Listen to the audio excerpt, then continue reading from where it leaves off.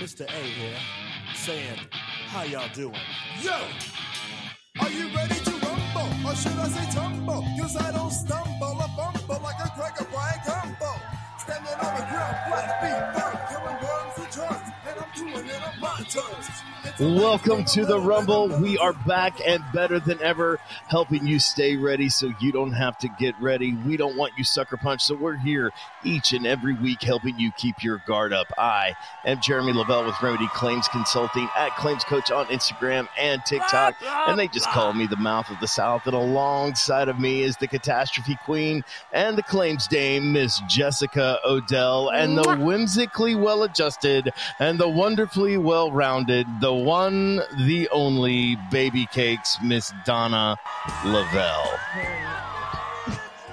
Well, how's everybody doing today now that we know Baby Cakes is self-confessed, well-rounded? Yeah.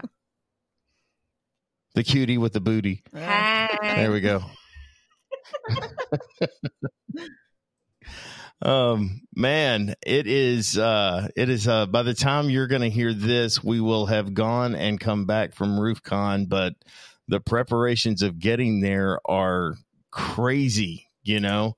I would like to let everybody know that I was on an inspection yesterday, Saturday, and I got bit by a dog. True story. Got bit by a dog on the foot. An English bulldog, no less. I don't like English bulldogs.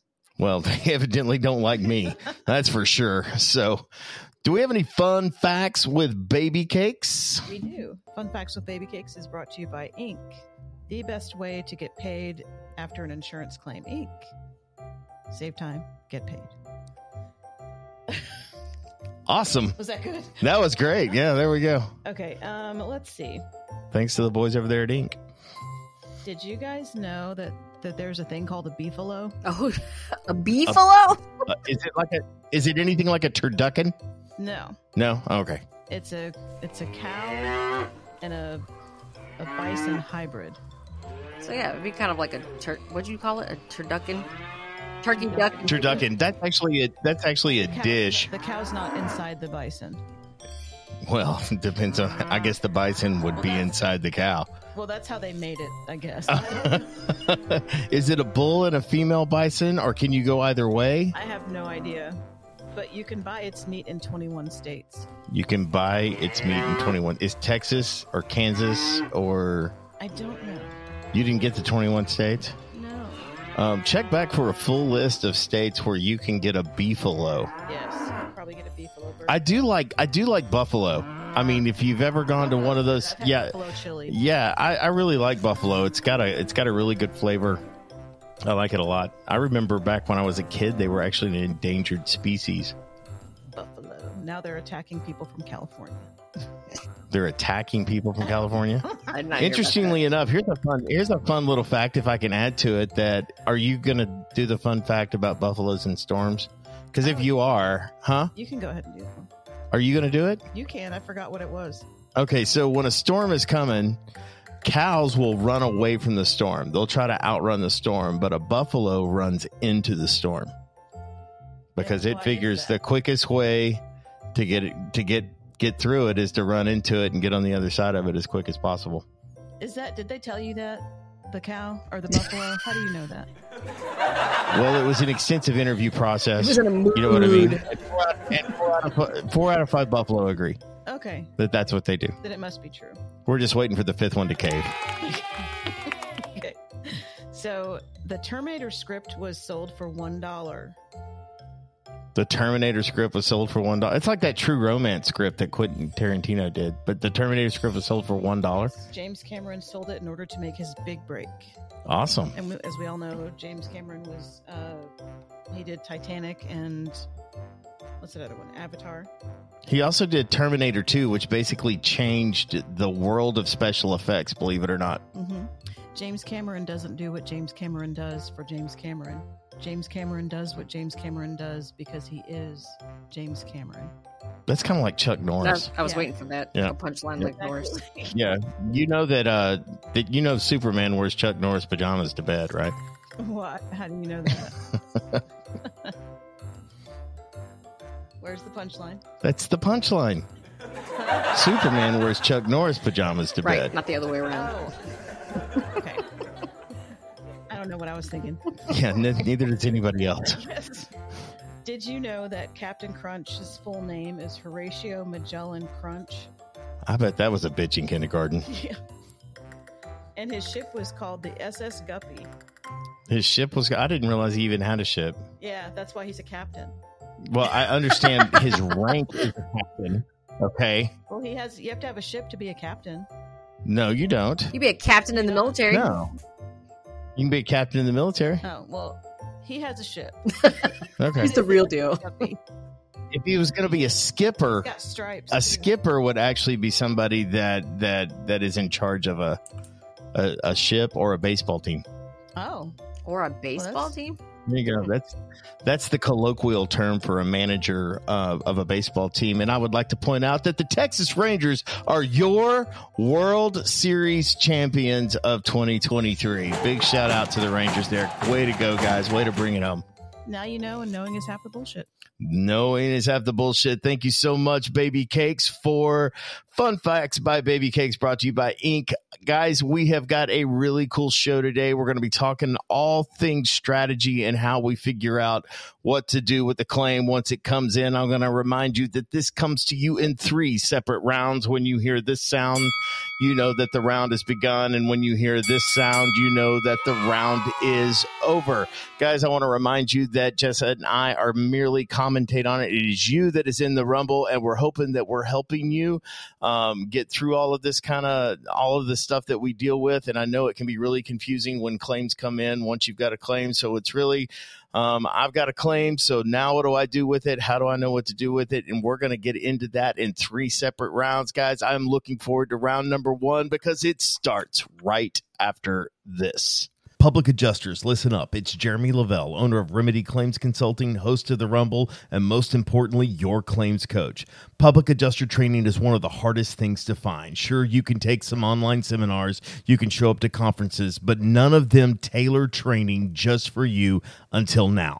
Whether you need to learn how to estimate, scope, negotiate, or prospect, I can help you drill down on the skills you want to develop. Maybe you're just starting out and you need to learn the claims process from A to Z, or you're just wanting help on strategy on a specific claim. I can help you find the traction you are looking for and learn how to truly control the narrative in the ever-changing world of claims. You can reach out to me directly at 888-596-8772, or you can find me on the web at remedyclaims.com and just click Get Started. That's 888-596-8772 or remedyclaims.com and click Get Started. You can even shoot me an email at jeremy@remedyclaims.com. That's JEROMY@remedyclaims.com. It's time to move your career to the next level. Round 1, supplementation. I literally almost forgot to ring the bell. Like, I knew what the round was. I always forget the round, and I almost, golly, man, I just can't get it right. I'm struggling. Supplementation. So I'm going to kind of give you guys a window into like how I address claims. And at Remedy Claims, basically, we always kind of say we handle claims based on its merit. Okay, so when you look at a claim, I'm going to do one of 4 things. I'm going to look at it and go, there's nothing I can do. This claim has been addressed, coverage is open, and I may just want to supplement it, which is what we're going to be talking about in round 1. Or I may want to fully represent the claim and sign them as a client and act as a PA on a claim. And there is an outside chance that kind of based on what I'm looking at, I may just push that claim straight into appraisal. And it just sort of depends on what's going on. And we're going to be talking about the differences and kind of the nuances so that you can tell which one is which. But for this round, we're going to be talking about supplementation. But first, Jess, is that kind of the thing that you do? You sort of look at it and figure out the best way to go. I know we were kind of talking off air about it a little bit, but that's kind of how I handle things. Yeah, it's kind of like a triage. I'm very curious, interested in your supplementation part, because up until now, anytime that I have worked claims on my own and not necessarily with a firm, a PA firm, But anytime I've worked a claim on my own, I kind of triaged into whether it's a PA file or more of a just go straight to appraisal file. So I'm actually very interested in what you mean by supplementation. This ought to be really good. But yes, I absolutely, I'm not one of those people that just signs up as a PA. And although there's benefit to it, sure, documenting it from day one as if there's potential to go to legal so that the file is documented the entire process, the entire way. But I think if you handle yourself professionally enough, even during the appraisal process, that documentation can still, if bad faith is present, can still be used if it needed to go to legal. So either way, I'm working files and documenting everything to a T, crossing the T's, dotting the I's, all that good stuff.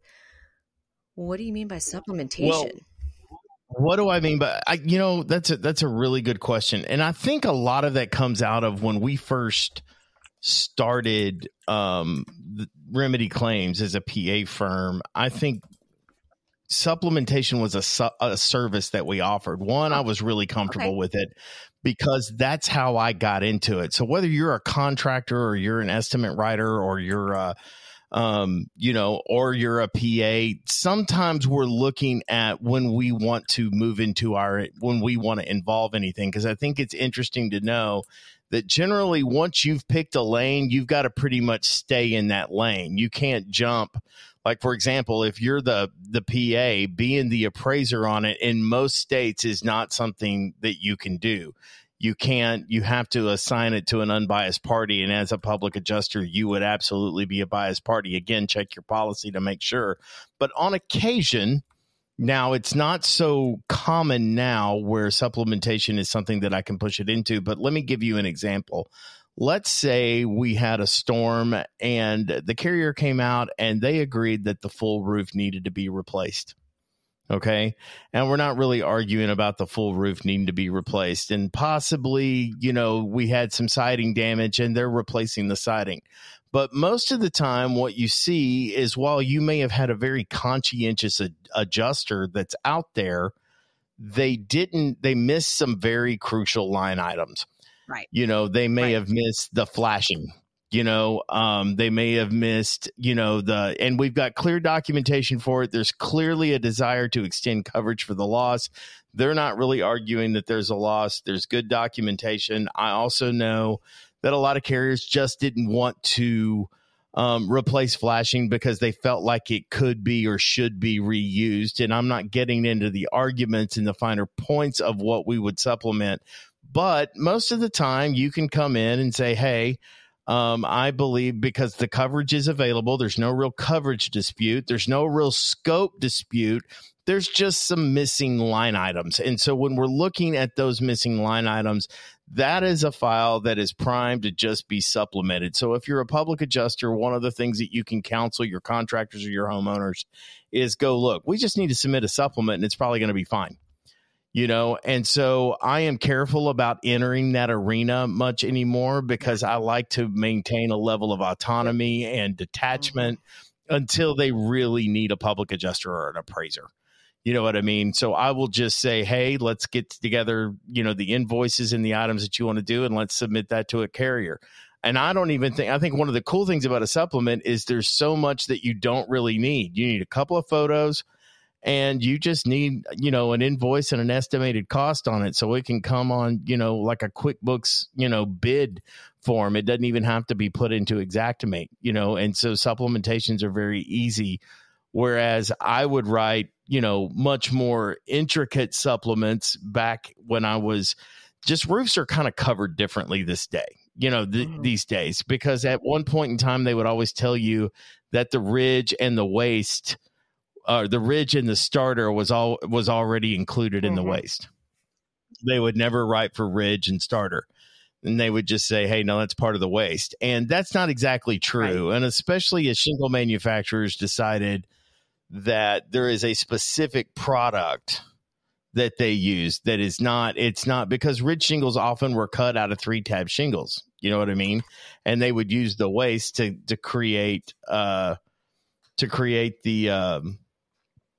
they would use the cut waste basically to create the ridge shingles. So when they were using only like 2/3 of the shingle, they would save that cut waste as ridge shingles when they needed it. And so it was kind of there. But that's really not how roofs are put on anymore. Pretty much with the they're moving away from, they're moving away from the 25-year shingle pretty much altogether, because most of what you see roofers install these days are 30-year shingles.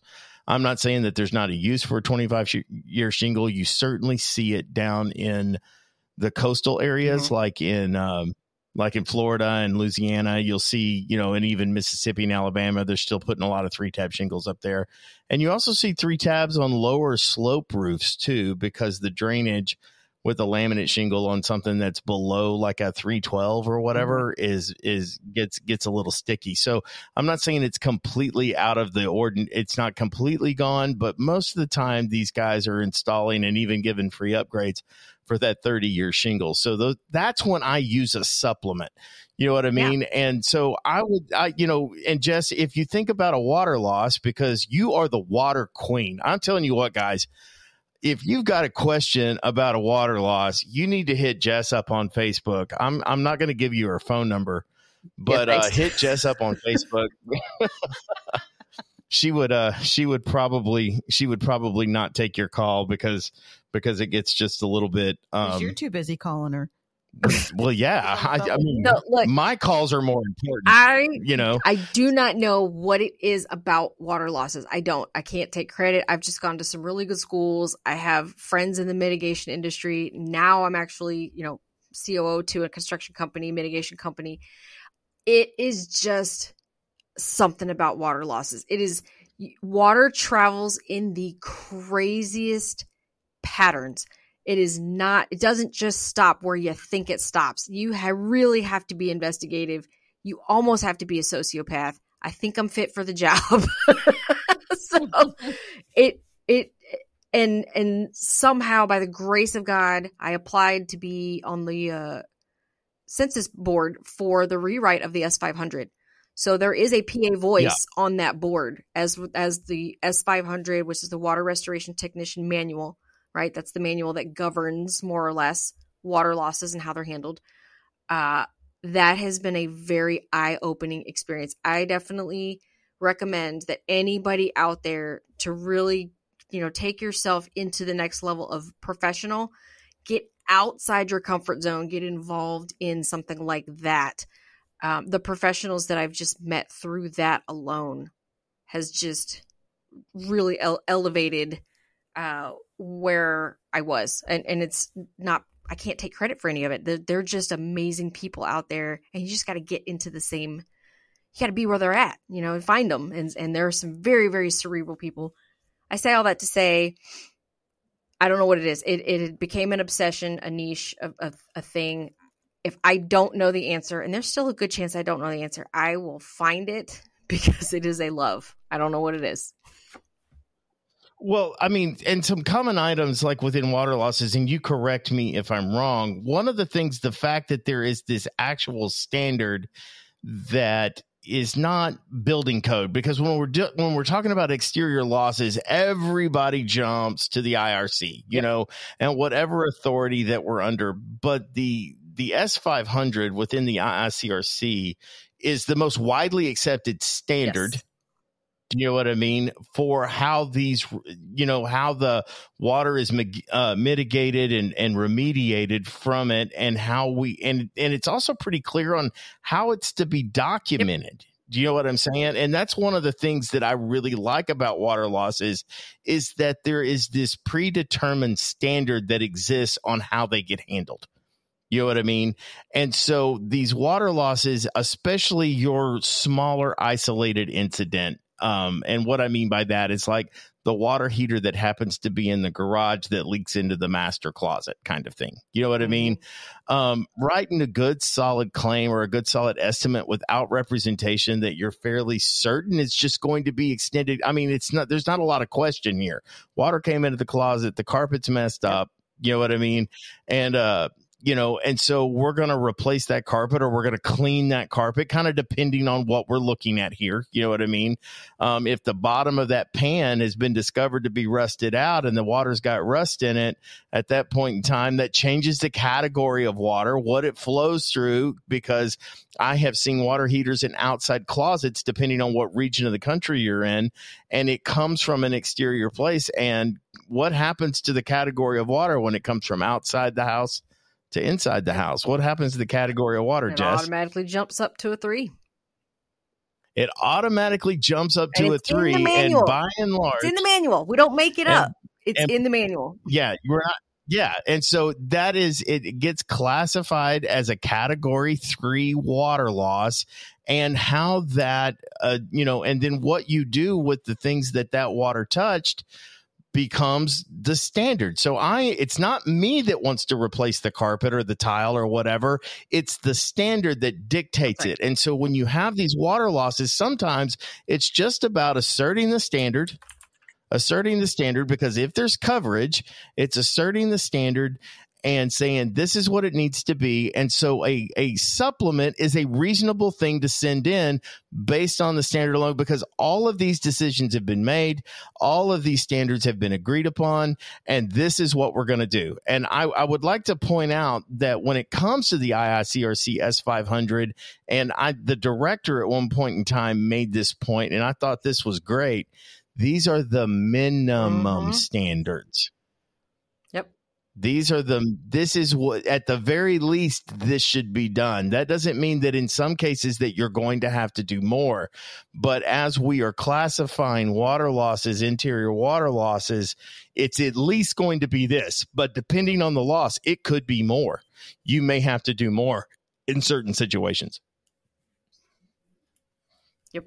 But and I think maybe that's why I have such an affinity for it too, is, when you come from a military background, yes, you get training. Yes, you become, experienced over time, but always having a reference to go back to and say, look, I made my decision. I based my analysis on a manual that was put together by a lot of people that have extensively more experience than I have. There's, I guess, an element of trust that you have that to fall back on. Versus some of the other losses, or fire losses. I think they're now coming out with a fire one, an S whatever manual. And I'm very interested in that. And they're coming out with a commercial water loss one too, because they recognize the S500 is perfect for average residential. It doesn't address the types of materials and things and situations you would find in some of the larger commercial settings. So they are expanding their manuals. So and a fire one is coming out. I'm personally thankful that we have them. Amen. Do you know what I mean? Because, and do you remember, if you go back and you listen to some of our other shows, do you remember we talked about third-party unbiased documentation? Right. Do you remember when I talked about that? This is documentation that existed prior to the loss. How this gets handled, classified, or looked at was determined prior to this loss even occurring, because we've seen this so much, we already know how it's supposed to be handled. So the IICRC S500, when it comes to water losses, are exactly what it should be.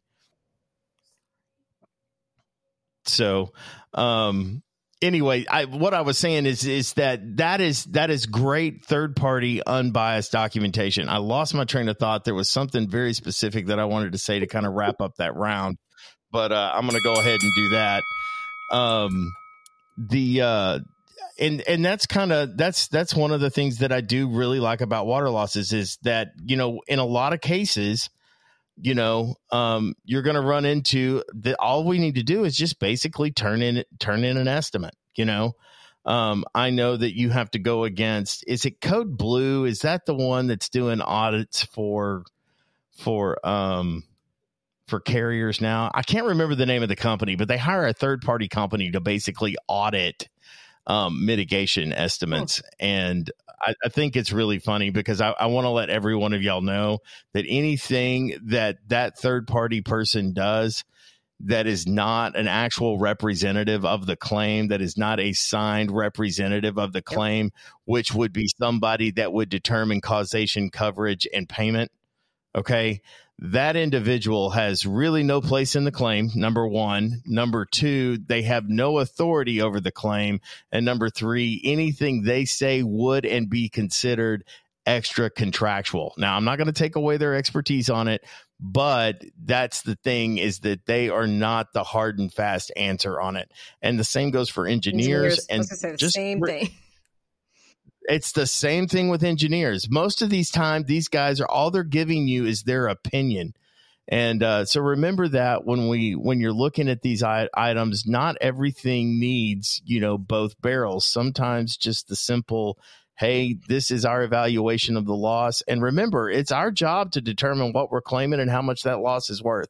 So sometimes supplementation is a very key tool, and it's often the first step before we make decisions on the other two. So that'll be the end of round one on supplementation. Guys, remember to drop your questions or any comments that you may have down below. And we look forward to hearing it. And we're going to get into the next round right after this. One of the most difficult claims you can work is a contents claim. It requires extreme detail and significant documentation. Ricky McGregor with Monarch Claim Services is the expert you need on your side. She will handle on-site evaluation, inventory, photo documentation, pricing, and overall contents claim organization. She will work with your team beginning to end so you can focus on the rest of the claim. Do your client a favor and call Ricky McGregor with Monarch Claim Services. You can reach her at 515-783-1434. That's 515-783-1434, or find her on the web at monarchclaimservices.com. Round two, representation. I would always call this, round two, representation. I can't do anything right today. Not at all. It's like you're having a case of the Mondays or something. That's it. I'm going to start throwing things and screaming and quitting. Yeah, I quit this job about 3 times a day. No, seriously. Representation. Again, within my meritocracy, I have 3 different things, 3 different ways that I classify or triage a claim. Am I going to supplement it? Am I going to PA it? Or am I going to appraise it? And what we're going to talk about here is the representation or the public adjusting of a claim. I want to be clear. You're adjusting a claim. Yep. You know what I mean? And so if it requires an adjustment, and have you ever, just kind of speak to me, have you ever gotten an estimate from a carrier, or a homeowner calls you up, or a contractor calls you up, and they hand you the estimate or the scope from the carrier, and you're like wondering, did they even look at the same loss that we're looking at? Because it appears that the individual has no clue either how to use Xactimate or Symbility. They have no organization to their file. They're just completely lost. And you basically got to take that scope and pitch it in the trash and estimate it like nobody's looked at it. You've got to assess it and look at, even though you kind of should do that all the time. I do often use the carrier scope just kind of as a canary in the coal mine, if you will, to kind of figure out where they're at. But I've looked at some estimates like, I have no idea what you're looking at. And I had one of those recently. So I actually had one of those very recently. So same. It was a water loss. And I mean, they had damage they ripped up the whole master bedroom floor and everything, all new flooring on there. I was like, the master bedroom is not even near the source of the water leak. What are you doing? And are we even in the same house? What? Well, or my favorite is sometimes, there's that. And then their complete lack of knowledge, especially I'm going to stick with the water loss theme here, because I think that a lot of times the carrier adjuster thinks there is some discretion when classifying water. Mm-hmm. Do you know what I mean? There's some, and a lot of times these mitigation companies come in and they do a really good job of cleaning it up, and it doesn't look damaged, or for lack of a better word, I think what I'd like to say is contaminated. I think that's really the word that I'm looking at, is that some of the building materials that we're looking at, the tile, the bathtub, I've had one guy that said, well, sewage water touched the outside of my toilet. And I'm like, look, buddy, I understand that you want everything replaced and the idea of everything new, but do you understand what we put in the toilet like every day? Yeah. And the thought that it can't be cleaned is just a ridiculous thought altogether, you know?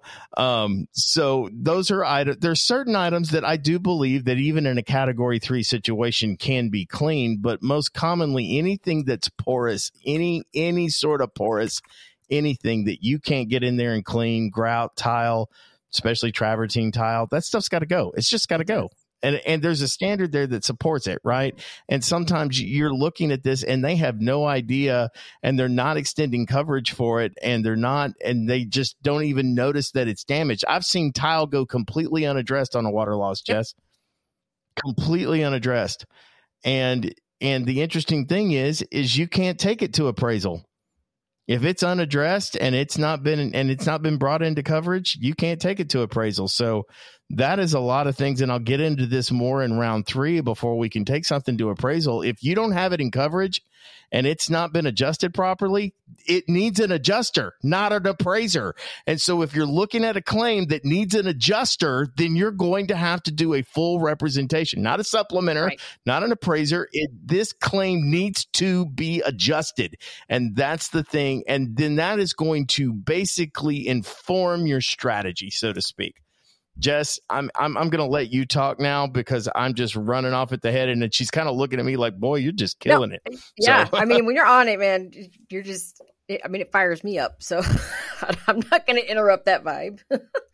No, I think especially when it comes to, like, I understand, and I guess we'll get more into it with appraisal. I understand that there's a way that PAs are handling certain claims out there, especially when it comes to Big Blue.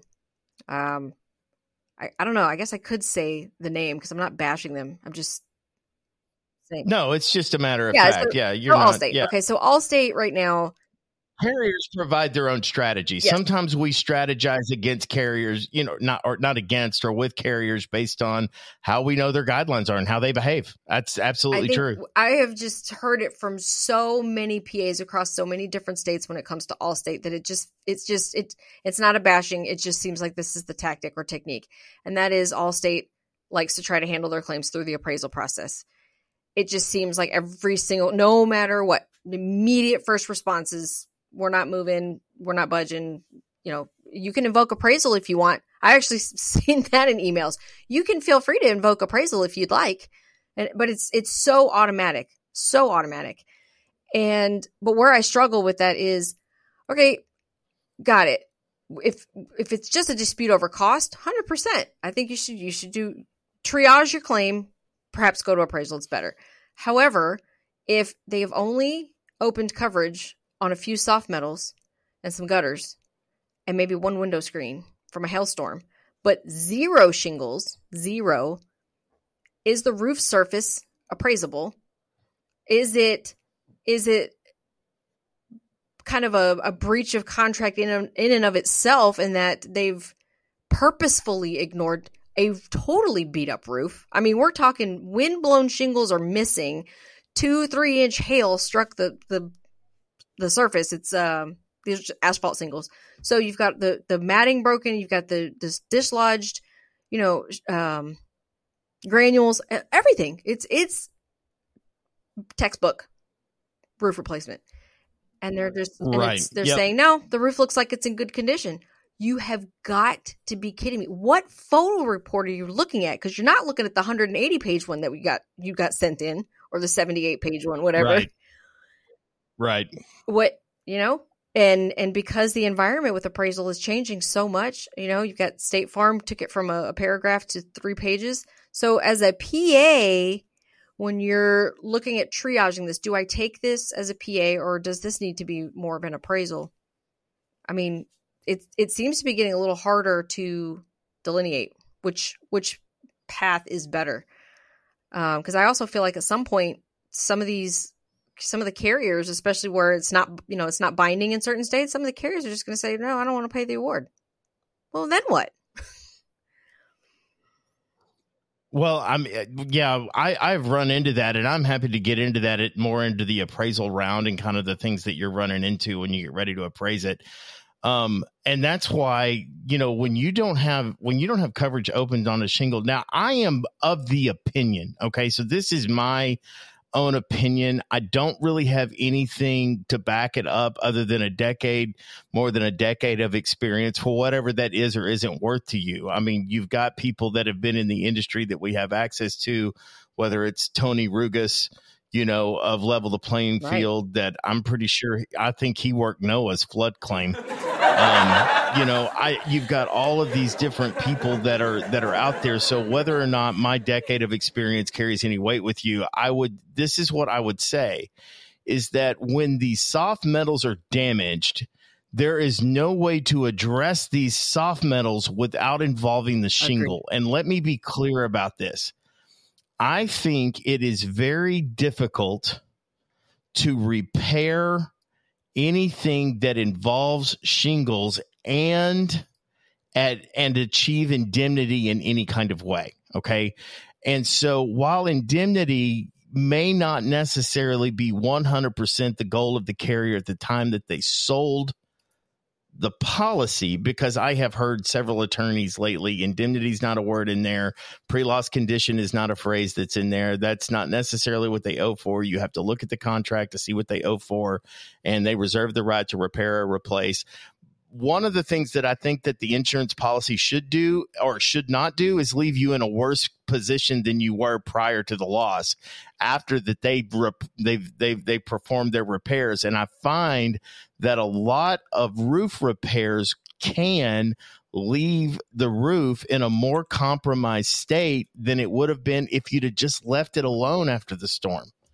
Now, that's I have seen that a lot. And especially when you're dealing with roofs that are north of 15 to 18 years old on a 30-year shingle, because making those repairs is going to cause more damage than what's there than if you just left it alone. Now and so when we get into that situation, and I'm not saying that repairability is always the argument that wins the day. You know what I mean? And in fact, I will tell you that I can't give you an argument that's going to win every time. But this is the idea. This is the point. These are arguments that you're going to have to go make in order to properly adjust this claim. And because and I think a lot of adjusting a claim and a lot of being a public adjuster on the claim simply boils down to this one thing. Now, our job is to prove the loss. And once you have offered what is called a preponderance of evidence towards causation of a covered peril without the absolute exculpatory evidence pointing to something else, then that loss should be covered. Okay? Appraisal is for the extent of it. Okay, but whereas when we're looking at the adjustment of this loss and you've offered the preponderance of evidence, essentially what you're doing is giving the carrier the opportunity to recognize the right thing to do in this situation. It is not your job to be an attorney. It is not your job to be the judge, jury, and executioner. All you're there to do is to give them the opportunity as a claims professional to do the right thing. And I've said time and time again, Jess, I was an IA. I write the same estimate that I've always written. I've learned a thing or two. I've learned the understanding of where some of these costs come in. And so my estimate, my base estimate has grown a little bit, but that's all based on experience and knowledge and understanding of how things get done. Right. But I write with the same attitude of indemnification that I've always written with. And so when we step in as public adjusters, this is not about sticking it to the carrier. This is about adjusting a loss. And when you look at it like that, it really removes the ego from the claim. And I want to tell you, part of the meritocracy here at Remedy Claims Consulting, whether we're supplementing, representing, or whether we're appraising, ego has no place in a claim ever. And the moment it becomes competitive, you've lost sight of what's going on. And so I want to encourage you guys, don't let it become competitive. I know that it can be frustrating. And when you've offered the opportunity to do the right thing and they belligerently do the wrong thing and choose to make that business decision that Jess and I have discussed ad nauseum, it gets really, really frustrating when they're only wanting to make business decisions. And it's like, and they basically stare you in the face and go, I know we're wrong, but so sue me. And that's just frustrating. Mm-hmm. That's just absolutely frustrating. And I get it. But again, your job is completed. You have completed your job. And so we've got to move on to the next thing and cut that thing loose and let somebody that can inflict the consequences and prosecute this claim to the full extent of the available coverage. You've got to hand the ball off and let them do that. And so that's my encouragement to you when you find yourself, once you have completed adjusting the claim, you should be done. That's just my thought. And I'm guilty of hanging on to claims way too long and being drug along. And so part of the craft is understand when you're kind of being led down a road and they're delaying, denying, and defending just for the sake of delaying, denying, and defending. And that's, it doesn't have anything to do with the right thing to do. That's one thing I appreciate so much about what Cal Spoon teaches at his boot camp is, there are already statutory timelines. There are already timelines. Use them. If the carrier's working with you, I'm not saying still, send it to an attorney on day 31 if the statute's day 30 or 30 days. But, if you, especially over time, you know where a claim is going, how fast or how slow. Use the statutes. And just like you said, disconnect yourself from the emotion, disconnect yourself from the ego. Sometimes it's not ego. Sometimes it's just emotion. Like these people are suffering and you're being an asshole. Yeah. And that was mine. Right. It's not that I have an ego, but I do tend to empathize a lot with hurricane victims because that's been my biggest, Sure. I think victim is a good word. It is. I think victim is the absolute word that we're looking at here. I think that's the point. And because I have dealt with victims of insurance losses and the carrier treats it, they tend to cloak the loss in their own humanity. Like when they look at the items that are owned and it's like, I can't believe anybody would spend that much money on it. So we're not going to cover it. It's sort of like, this doesn't have anything to do with you. And I'm telling you, I have had very knockdown dragouts with carriers, multiple. And by knockdown dragout, understand I'm not screaming at them on the phone or standing on anybody's desk here. I am reiterating my point over multiple conversations over and over and over again until they're frustrated enough that they want to get rid of me and actually volunteer their supervisor's name and information. And so there is a level of insistence sometimes when you're on the phone with some of these carriers where you begin to tell them it's like, you're going to have to do better. I told an adjuster one time, I said, this must be really tough for you, for them to have put you into a situation and in a claim that you have no idea what's going on and you've not been trained for. I'd be pretty angry too. So, the idea here is, and I don't want to just monopolize everything. The idea here is to make sure that if this claim needs to be adjusted, that's when you're going to want to represent it, is because when the adjustment is incomplete or erroneous, not even been attempted. Or that too. What I mean? That's not even been attempted. 4 months. No not even really. There's been no real attempt at the adjustment of the claim. I'm actually working a claim right now where they basically said the wood floor was the wood floor is buckling up. And so, they're claiming water damage. The homeowner's claiming water damage and the floor is buckling up. And the adjuster came out and said it was due to improper installation. And you've got full slats that are buckling up on top of each other. You know what I mean? I'm talking like by 3 or 4 inches. And it's like, look, I've seen improper installation. And the carrier actually called out a leak detection company. They actually called out a leak detection company, and the company said, yeah, there's a hole in the siding. It's leaking down the wall and causing damage to the floor. Like their own expert said that, and they still stuck with their adjuster basically stating, you know what I mean? And you want to talk about a material misrepresentation of the loss. Right. There you go. That's it. It's only improperly installed where the water was. Yeah, right.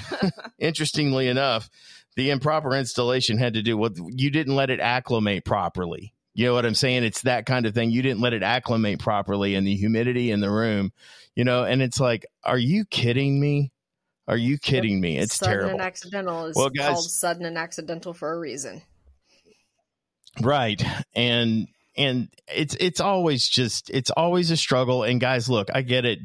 But don't be discouraged, and understand where your responsibility truly ends as an adjuster. You know what I mean? And don't take it personally, and certainly don't take it as a failure.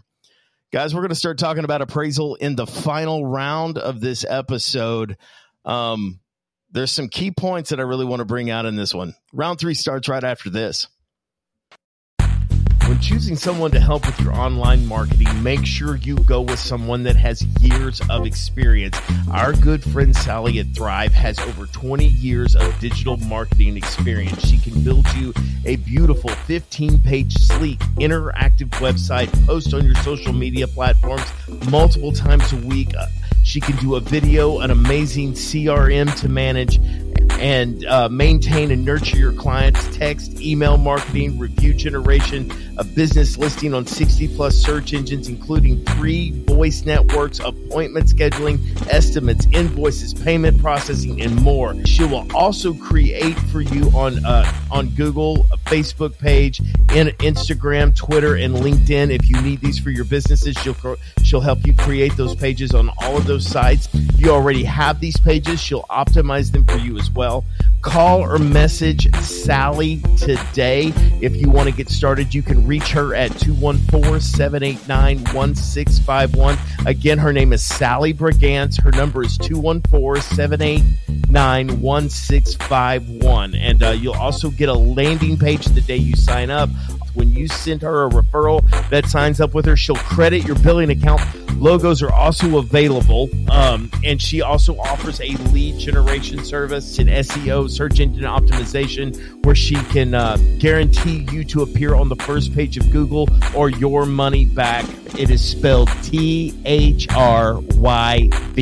and you can find my good friend Sally Brigance, and that's spelled SALLIE.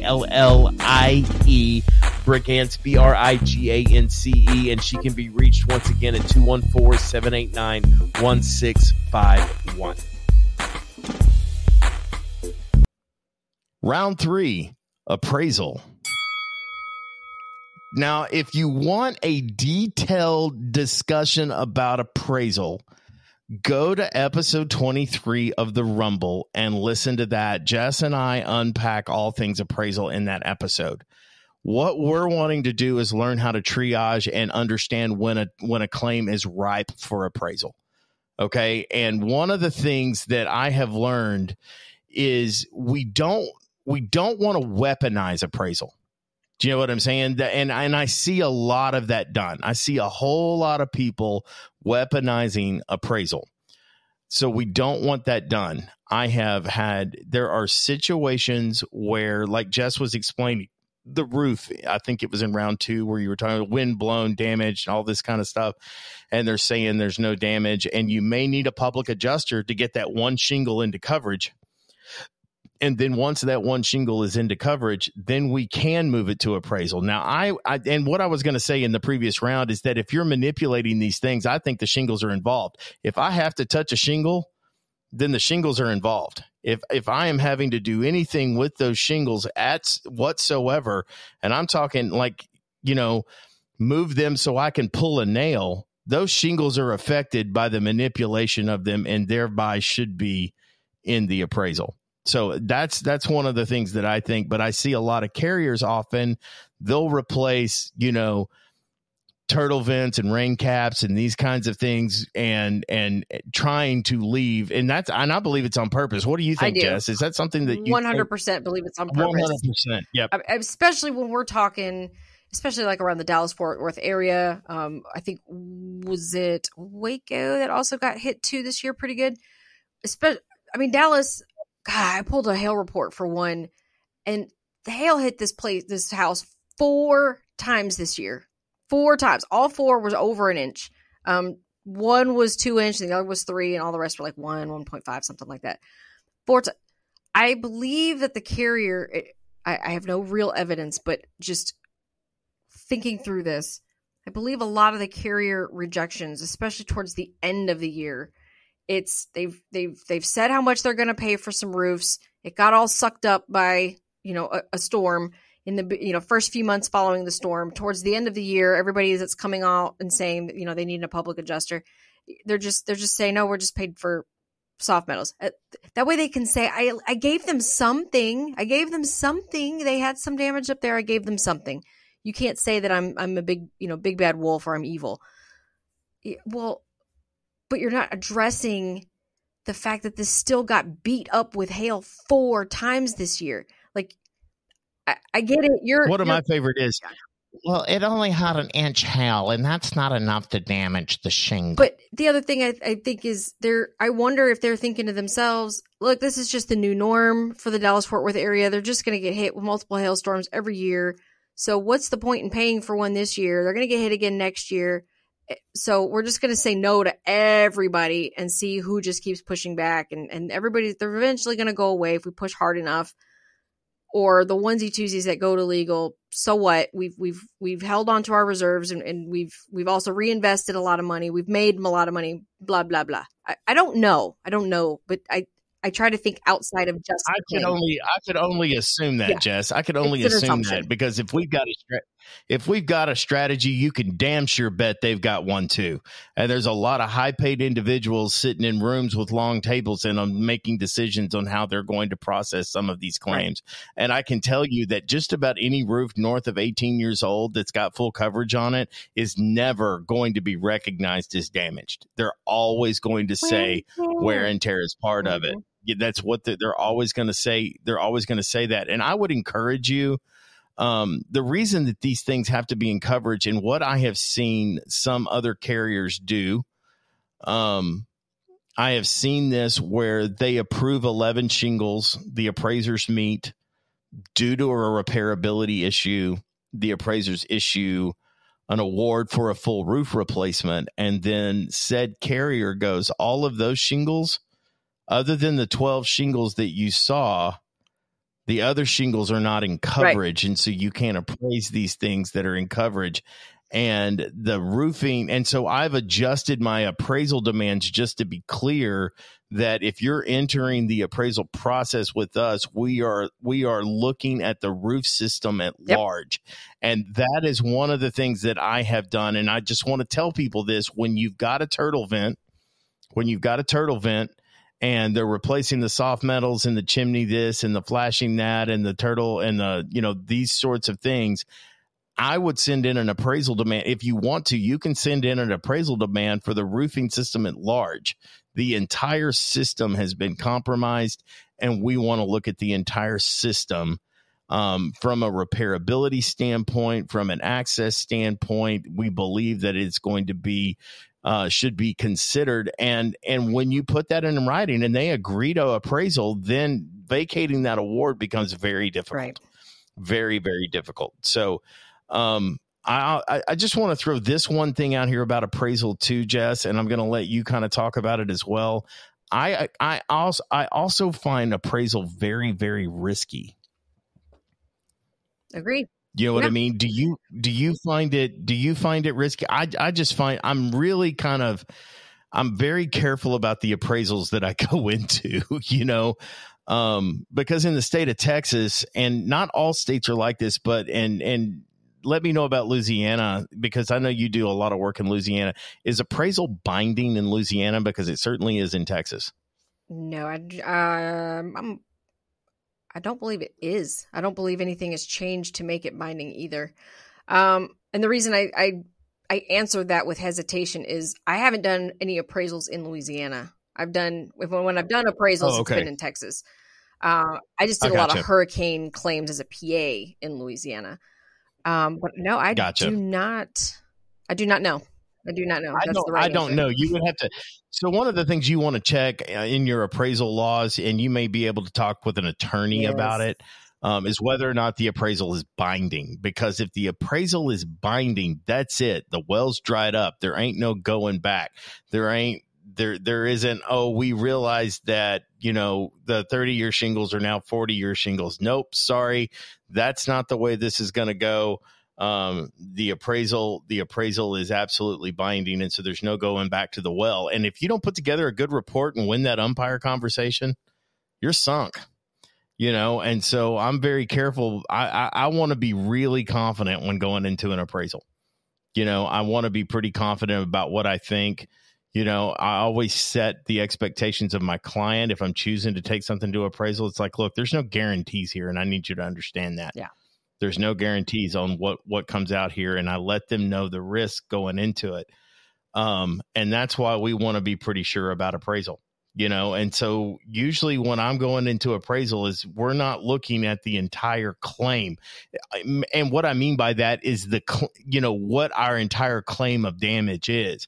So I'm going to want to get something into coverage. And if I can't get anything into coverage, and let's talk about a roof, often what I will do is just kick it to an attorney at that point in time and let the attorney deal with the fact, because if it comes back and the appraisal is lost, there is still some things that attorney can challenge, sure, such as their breach of contract in general when they were looking at the preponderance of evidence that was submitted, which would be, again, a material misrepresentation of coverage. You know what I'm saying? And forcing them into an appraisal process. And I've seen carriers invoke appraisal, and alarm bells need to go off when a carrier is invoking appraisal. I'm just going to say, right, alarm bells, and it happens. It happens a lot. I have had carriers invoke appraisal on me, and alarm bells go off in my head because they're trying to hide something. Yep. That is their sneaky little way to basically get what's called an executed release on a claim. Yep. And that is, and so beware on appraisal. Understanding when it's right for appraisal is when they've basically opened up coverage for the thing that you're wanting, covered that they won't cover. I'm going to give you a really good example on our favorite, Jess, interior water loss. You ever had a situation where you have lower cabinets that are damaged and upper cabinets that are not damaged? Oh, yeah. And in my opinion, cabinets are bought as a set, and they like to estimate them as individual. How about that? I mean, those are things that I often appraise. What are some of the interior things that you get into on appraisal? Like I said, I don't, most of my appraisals have been roofs. I really don't see too many water loss appraisals. Really? Because then the question, things like, because of that standard that exists on what should be replaced and how it gets replaced. I always take those. It's not as common. I always take those as PA claims, because those are the ones where if there's going to be any kind of, I don't want to say easy bad faith. There's no such thing as easy bad faith, but that requires a different level of competency. That requires some additional schooling and education and certification. So the fact that they send out adjusters that don't have any of that, and they're making, they're classifying water as clean water when it comes out of the HVAC through the insulation into the bathroom, onto the bathroom floor, that's clean water. Okay. I would really love to see you go ahead and pick up a cup of that and drink it. Here's my S500 manual. I'm pointing to it, and here's my certification. Can I see yours? Oh, I don't have one. Well, then we're not coming to the table as equally qualified individuals. You need somebody that's qualified to come out here, and agreed. Absolutely, 100% because I'm not spitting what I think this water is classified. No, it's in the manual. I have it. I read it. I'm certified in it. It's a governing document for the industry. You need to use it too. Here it is. I'm not making it up. It's word for word right here. And in the back, it actually has a material chart where if you go down to drywall, and it says category 1, what to do with that drywall. Category 2, what to do with that drywall. Category 3, I cannot believe some days we're still fighting as PAs that when water has sat, for a week because they're, let's say like Snowmageddon, for example, it was hard to get a water mitigation company out to homes because there weren't enough to go around. Like there were pipe bursts everywhere.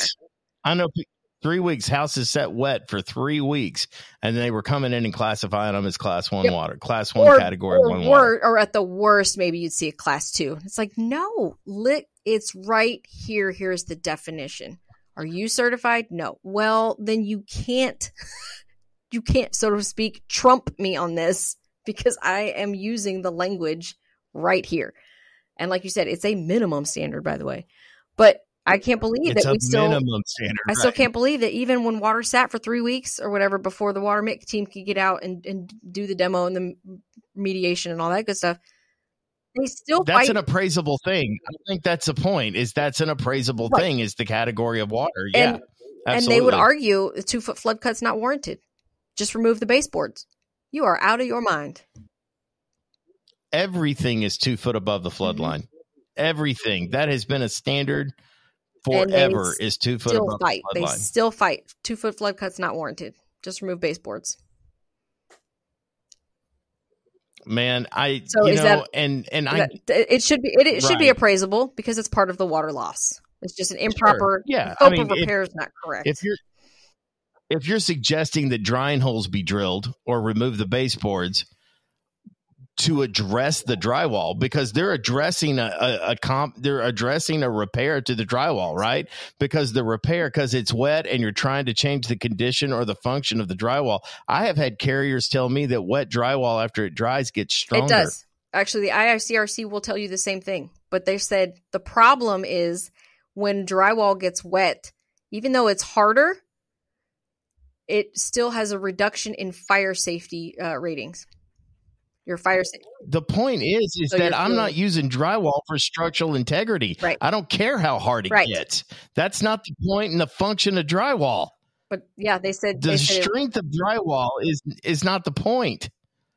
You know what I mean? And that was the one thing that I told the adjuster, never mind what the S500 says. I said, it's not a structural component. Whether or not it's stronger doesn't have anything to do with anything. And the fact that it's compromised and could potentially have microbial growth in it is one. And second, it does alter your fire rating. Well, yeah. And how many more times can it get wet? So, because right now it could get, if there is a number of times that drywall can get wet and survive, just go with me here. If there is a number of times, so pick that number of times. Let's say it's 5. Drywall can get wet 5 times and it can be done again. In an insurance claim, now I have drywall that can only get wet 4 times. And before the loss, I had drywall that could get wet 5 times. So I have suffered a loss that you're not addressing. So if in fact it does get stronger, though I think that is an immaterial point because it's not a structural component. So its strength is not what we're talking about here. What we're talking about here is its ability to continue to function in the role in which it was designed. That is absolutely appraisable. Final thoughts, Jess? Well, and I think part of the whole argument on it's stronger is I believe back in the day, a lot of PAs would argue that for the baseboards to adhere back onto, for the new baseboards to go, be adhered to or fastened to the drywall. If the drywall was wet, then in their mind, the drywall is now compromised. It's not in its original state. And well, now the carriers are coming back and they're like, yo, but it's actually stronger. Well, okay. So I think that was probably where that whole argument stemmed from is, well, I got to put these brand new baseboards onto this drywall that was compromised. And it's not strong enough to take the new baseboards. And the carrier came back and said, actually, we found out it is stronger. So, but still, it's a moot point. It was compromised. There's potential microbial growth growing back there, and it messes with the fire rating. So there's still. Well, and all of that matters. That is the point of drywall. That is the point of drywall. And it's like if the importance of drywall were for it to be stronger, they would wet that shit before it left the factory. Give me a break. Come on. Do you know what I mean? Like that is the most ridiculous thing. I mean, I'll do an hour and a half of eye rolls and hand waves on that one. It's like, oh, please. And it's sort of like, I remember back in the day, this was about 7 years ago, I was involved in an appraisal on, and it happened again on, after the Snowmageddon, the freeze of 2021 here in Texas, where there was the assertion from the carrier that they only paid for 3 days of drying because everything only takes 3 days. Yep. And actually that I don't mean to jump the gun before it's actually released. You're going to steal my thunder is what you're going to do. No, Go ahead. It's all right. I'll let there was a subcommittee on the S500 rewrite, and that is exactly what they addressed. The fact that it is a myth that there is a 3-day drying time for every project. Would anybody like to know where that came from? Absolutely. I would like to know where that came from. Okay, so back to fun facts with the mouth. So here we go. That came from Paul Davis when they were trying to gather carrier support and get the business from the carriers on a direct assignment. Told the carrier that they would dry anything in 3 days or less, and if it took longer, they wouldn't charge for it. So the most that they were ever going to charge was for 3 days. And so over time, adjusters looked at it, and in the vicious game of telephone, Paul Davis doesn't charge us for anything more than 3 days. Yep. We shouldn't be charged for anything more than 3 days. We're not paying for anything more than 3 days. It only takes 3 days to dry a structure, and it came out of a marketing ploy from Paul Davis. And that is exactly where all of that idea that it can be dried in 3 days. And the game of telephone that I heard was on this side is that if it can't be dried in 3 days, then it shouldn't be attempted to be dried and we should cut it out. And so after 3 days, we should pull that up and cut it out. And that was the information that I got, which is ridiculous. Yeah. That is a ridiculous thing. And so when it comes down to what we can appraise and what we can't appraise, one of the things that you can look at is the time that it takes to dry, because you'll have a carrier go, shouldn't take longer than 3 days. Well, when did you show up with your moisture meter, Mr. Adjuster? See your dry logs.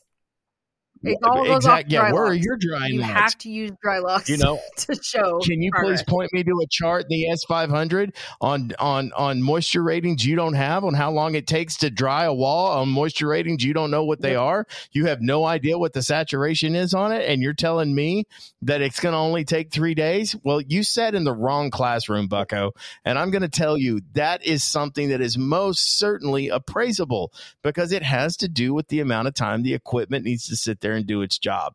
And guys, remember this: when you know they're wrong, that's usually when it's ripe for appraisal. When you've got the documentation to essentially put in front of an umpire, there you go. You know what I mean? And I just, in a couple of quick pitfalls that I want you to be careful of is if you've been named as an appraiser, I am going to encourage you to get the signed contract from the contractor that has drugged this thing into appraisal. And if it says for insurance proceeds plus supplements on it, do not take that to appraisal, because an opposing appraiser worth his salt said, it says right here for insurance proceeds. What are you complaining about?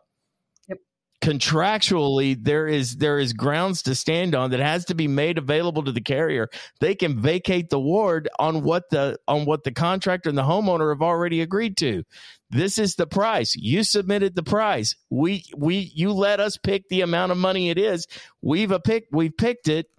And there you go. So you get insurance proceeds plus supplements. And if the supplement's not been approved, we go back to what? The proceeds. And you don't have anything to appraise. So before you send something into appraisal, update that contract, send that into the carrier, and then you can move into appraisal. Contingency contracts are dangerous going into appraisal. So remember that, guys. Guys, I hope you've enjoyed the show. That's all we've got for this week. If you've enjoyed it, please take some time to share it with somebody who desperately needs it. If you have questions or comments, always drop those down below. We do our best to get back to you with the answers that we may have. As always, it is a pleasure. We will be back next week. And in the meantime, stay ready so you don't have to get ready. And we will see you on the next one. On the hammer, ready to ram you like the fire slammer jammer. Yes, we're coming up, don't even try to diminish it. I won't start it, but I damn sure will finish it.